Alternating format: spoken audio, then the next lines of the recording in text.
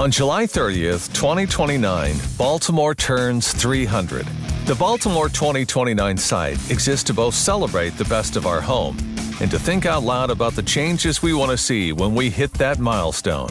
If you look at median income and education rates, the Baltimore Metro is one of the most affluent areas in the country. We've had tremendous gains in cybersecurity, edtech, biotech, and financial services. As a community, we don't do a good enough job of promoting the positives that do exist, and every positive gets drowned out by the negatives. We believe that if you grew up and or live in the Baltimore area, Anne Arundel, Baltimore City, Baltimore County, Carroll, Hartford, Howard, you are from Baltimore. Let's all acknowledge the issues we face, while also doing a better job of touting our strengths. There are opportunities for you to help create solutions to our problems, and opportunities here for you to benefit from our existing positives. How will you be a part of a better tomorrow in Baltimore? The conversations we do have to be focused on addressing what we can address, correcting what we can correct. Transformation can come to this city if we collectively agree to build together. Let's build the city we want to have. Let's build together. Hello and welcome in to the first episode of Baltimore 2029. I'm Chris Stoner. Some background on myself. I'm the owner of Baltimore Sports and Life, or BSL, small media company which covers the Orioles, Ravens, and Terps. As a part of Baltimore Sports and Life, we operate the networking events Baltimore Metro Business Development, or BMBD, at least when there is not a pandemic going on. Typically, we're doing 3 of those events per year, bringing together 200 C-suite types with topics and speakers that resonate across that larger audience. And in March of 2018, we launched a business development group called Pacesetters. Pacesetters is comprised of 70 companies and organizations. You can learn more about Baltimore Sports and Life at baltimoresportsandlife.com. You can learn more about BMBD and Pacesetters at baltimorepacesetters.com. The other news there with Pacesetters is that we'll be launching a second chapter of our group, this one in Annapolis later here in 21. Baltimore 2029 is another component of Baltimore Sports and Life. We launched the site, Baltimore 2029, last February, right before the pandemic took hold. We had a collaborative video compiled. Our partners at Black Oak Visuals did a fantastic job. We had interviewed 15 local leaders, getting their thoughts and having this collaborative video. So take a look at the site. The podcast, this is new for us. I'm just in future episodes, you will have more than just myself. We'll bring in on local leaders of some of the most innovative companies locally. We'll get their thoughts. We'll other local leaders as well, some civic groups. So I look forward to having their perspectives, and you'll be more entertained hearing their thoughts than mine. Today, though, I just wanted to give you some background on why I launched the site and why we're doing this podcast. So the intent with Baltimore 2029 is really to celebrate the best of our home and to think out loud about the changes we want to see when Baltimore turns 300 in 2029. So if you go to the About page of the site, you'll see some background, that I laid out, my thoughts. As I state there, you might conceptually agree with some. You might agree with none. If you don't agree with any of my opinions, I'm comfortable with that. I respect that. And if you have better ideas, I'm all for that. I'm simply posting my thoughts as talking points with the belief that it's going to take a collective effort to bring about the needed change I think we all want to our home. So some of my ideas are grandiose, some are minimal. But overall, my basic thoughts are that if you look at median income and you look at education rates, the Baltimore Metro is one of the most affluent areas in the country. We've had tremendous gains in cybersecurity, edtech, biotech, and financial services. As a community, we just don't do a good enough job of promoting the positives that do exist. And every positive gets drowned out by the negatives. I'm of the belief that if you grew up and or live in the Baltimore Metro, Anne Arundel, Baltimore City, Baltimore County, Carroll, Hartford, or Howard, you're from Baltimore. And that if we as a whole want to rid the city of the social ills which damage all of us, whether you live in Canton or Catonsville or Ellicott City or Bel Air or Glen Burnie or Westminster, it's going to take a group effort. It should be clear to the Metro as a whole that we can no longer turn a blind eye towards the ills which have ravaged Baltimore City for too long. Here are some of my ideas. And again, I don't have all the answers. These are just talking points. We're going to bring on other leaders and their perspectives, get their thoughts, their ideas. These are some of mine. If you have better ideas, I do want to hear them. I would like to see, I think, partner each public city high school with a manufacturing, construction, or cybersecurity company. In each high school, I'd like to see us build training centers for either skilled labor or coding. Some of the ideas generally there, or that as I talk to our manufacturing construction leaders, they're having trouble finding enough skilled labor. And you don't have to go to college to make really good money if you have that skilled background. And same thing for cybersecurity. We're touting ourselves, the Baltimore region, as future cybersecurity capital of the country. So let's build up that pipeline further. The ideas that I have are basically the participating companies would gain the potential of developing their future talent, but they should also be provided with additional incentives for participation. And then the commercial construction companies would be asked to do some renovation at each high school. Future city and state contracts awarded to the companies who provided those school renovations. All students who are on track can participate to graduate. All students who are on track to graduate can participate at the respective high school training centers.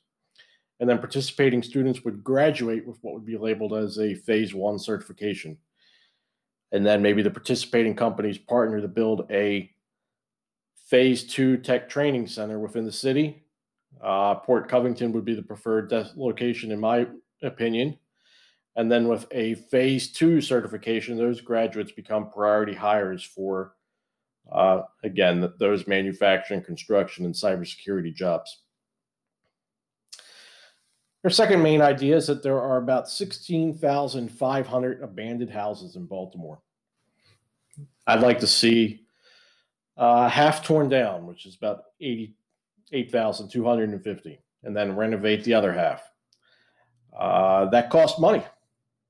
So who's going to do that? I'd like to see the housing tear down and reconstruction completed by Baltimore Metro residential construction companies, and have that cost, the cost of reconstruction, fronted by Bank of America, CareFirst, COPT, Constellation, Howard Bank, Johns Hopkins Hospital, Kelly, Legg Mason. Well, sorry, Legg Mason has now left the city, but Lupin, McCormick, M&T Bank, Pandora, SC&H Group, Sinclair, Stanley Black & Decker, T. Rowe Price, Under Armour, the blue blood leaders of our city, of our home.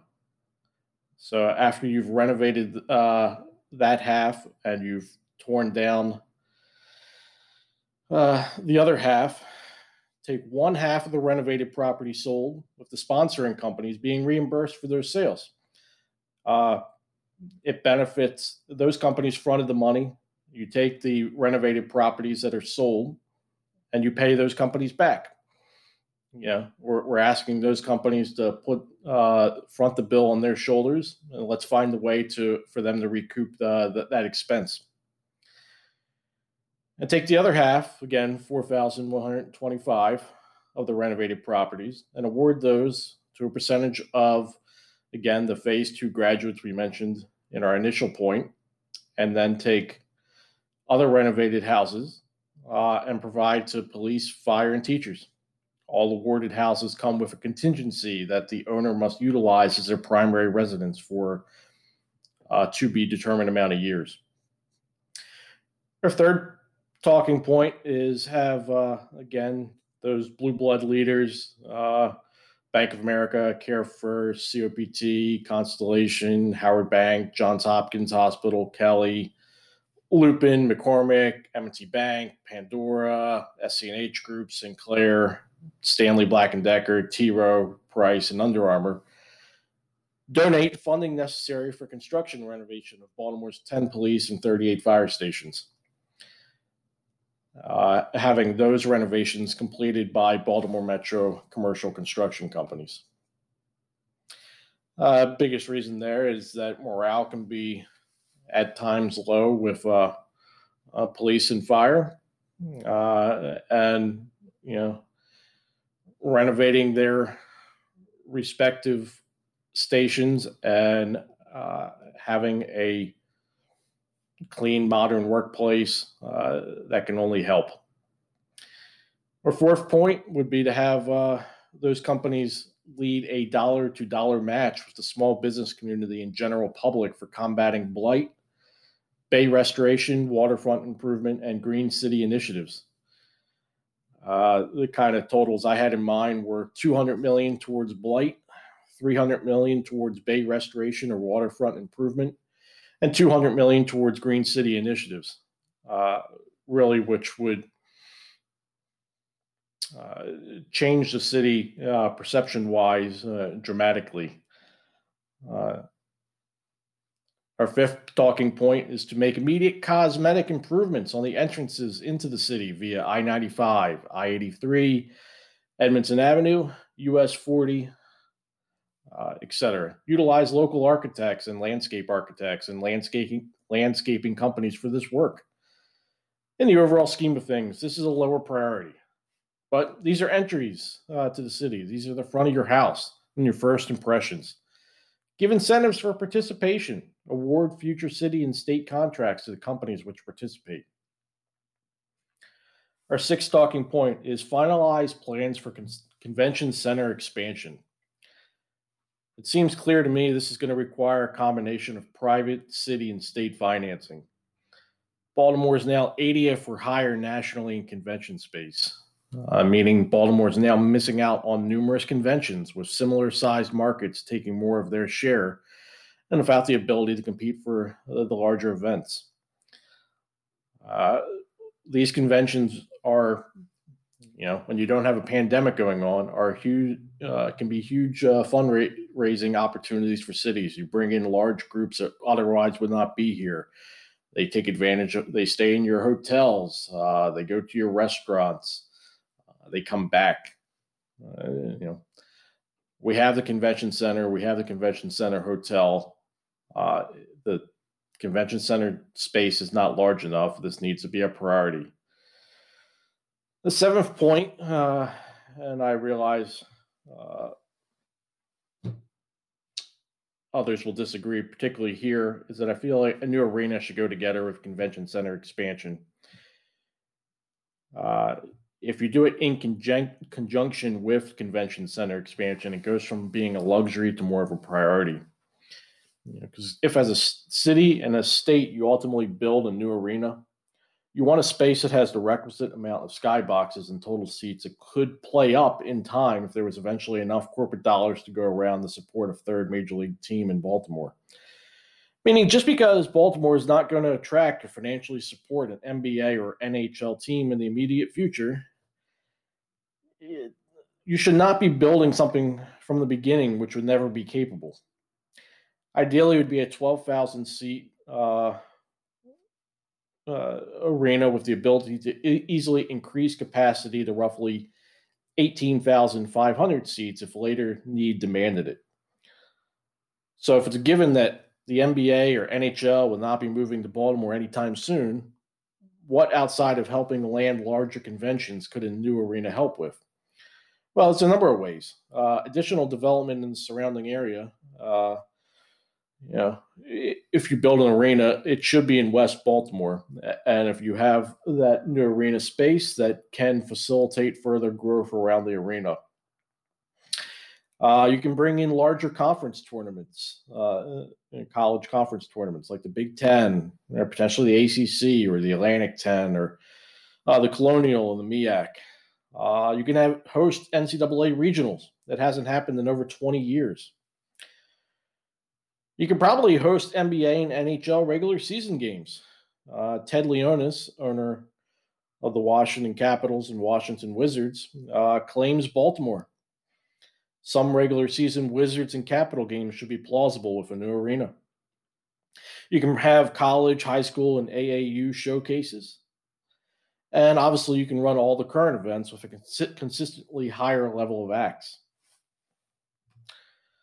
Our eighth talking point might be one of the most important, is that there needs to be mass transportation improvement. Not just within the city or the Baltimore Metro, but within connection to the DC Metro. The Greater Washington Partnership argued for more local control. The Northwest Maglev, that's a concept that's fairly interesting. Montgomery County has a developer proposing a monorail for I-270. We've seen the Hyperloop talk. At some point, we need a better alternative of mass transportation, and I would hope this would be a priority for all. And the reason you wanted to connect to the DC Metro is that the DC Metro, if you had easier access there, you would have more people from Baltimore making that commute to DC with some higher paying jobs. Our ninth talking point is to reimagine Harbor Place. The development needs to be, in my opinion, more high end, more in line with what you'd see at National Harbor. Combination of innovative companies and maybe a restaurant row. I would like to suggest that we go and target emerging startups and creatives, particularly restaurateurs, in the most expensive cities in the U.S. to live, and give them financial incentives, including space, capital, and tax cuts to bring their operations to Baltimore. Some of their spaces could be in this new Harbor Place. Harbor Place is supposed to be a showcase for the city.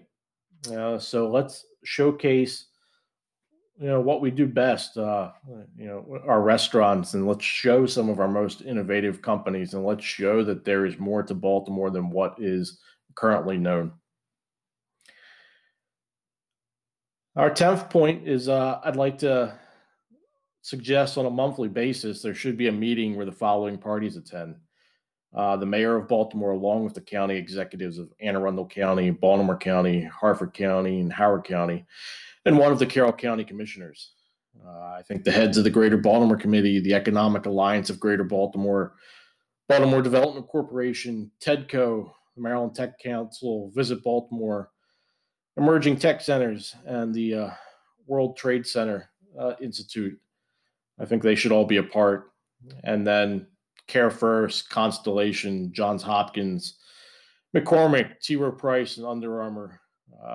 Their CEOs should be represented. The goal is to bring all of these respective leaders on a regular basis to discuss advancement for the Baltimore Metro as an entire entity. So again, our purposes here is let's acknowledge the issues we face while also doing a better job of touting our strengths. Let's have the conversations that we need to have. And those conversations have to be focused on addressing what we can address, correcting what we can correct. Transformation can come to the city if we collectively agree to build together. Let's build the city we want to have. So in the coming weeks, I look forward to bringing on, again, many local leaders, getting their thoughts and perspectives. I want to hear from you. What do you agree with our talking points? What do you disagree? What are your ideas? I'm not married to any of my ideas. They're just talking points. I'm just putting it out there as somebody that loves our home. And one of the reasons I love our home is because of the people I've met locally. It's been really rewarding in some of our different entities to meet lots of local leaders, to hear their thoughts, to see their investments in time, money, and effort, and sweat and blood into our home. And I know there's a lot of good here, and I want to champion the good and the issues that do exist. I want us to work together and correct what we can correct.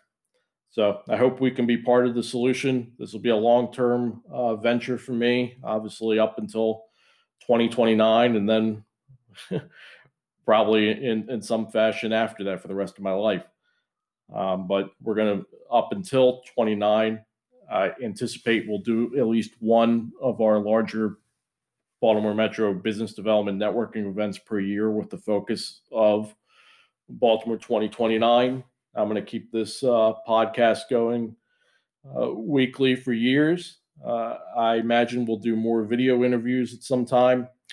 I encourage you again to go to the Baltimore 2029 site, see the collaborative videos, see the thoughts of the 15 leaders we interviewed this past year. You can also go to the interview tab and see, the interview tab has been changed to media.